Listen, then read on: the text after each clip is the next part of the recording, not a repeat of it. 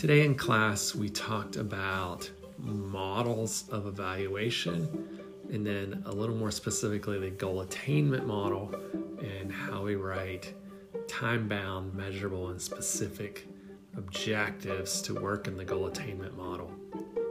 In this podcast, I'm going to review your models of evaluation, and then I'm going to do a separate, actually video recording to go over writing those SMART objectives, because I think it's useful to see some of that written. But there are 3 models of evaluation I want you to be familiar with. We went over 5 actually briefly. There's 3 I really want you to know.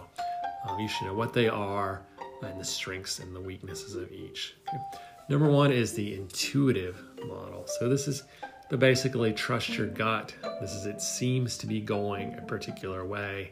It seems to be going well. It seems to be going poorly.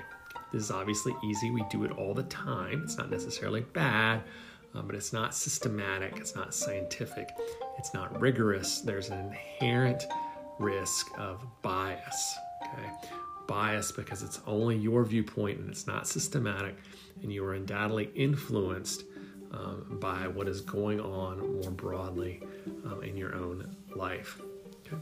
The second one I want you to know is goal-free, or sometimes referred to as black box. Okay. The goal-free is exactly what that name says. It is free of goals. Okay. So you do not have goals. We often use this in startup programs where we don't really know yet what the criteria should be. So we're just collecting baseline data, or we use this in exploratory research and evaluation where we're not necessarily examining things, but we're just kind of exploring. We're seeing what's going on. Okay. Goal-free often uses qualitative data, and I know I only briefly introduced that term, but you're generally talking about interviews here, and not necessarily measurement on scales. Advantages, it can also be very in-depth. You can get more in-depth information out of that. It does risk some possible bias. It can be a little more time-consuming as well. And it's not necessarily clear if your organization or your program, your service that you're evaluating is successful because you don't have criteria to measure against.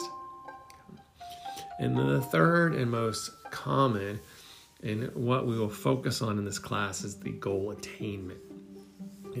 In goal attainment, we first set our criteria, in this case, measurable goals and objectives, and we use our instruments, frequently a survey, but it can be observation, it can be registration numbers. There are other ways to do it, but for our purposes, it's frequently going to be a survey, and we measure against that criteria, against those goals and objectives.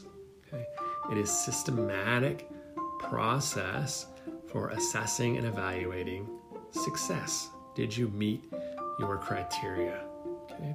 This does require, and this will be not a podcast but a video, it does require writing measurable specific objectives. If you do not, a goal attainment model does not work. That is why it is so important that you write those. Okay. This is a much more systematic method. It is not to say it is free of bias, and we'll talk more about that later in class. As bias is part of so much of what we do and how we address that. But it is much more systematic and rigorous, so in that way it limits bias. Okay. That's it for models of evaluation, at least what I want you to know.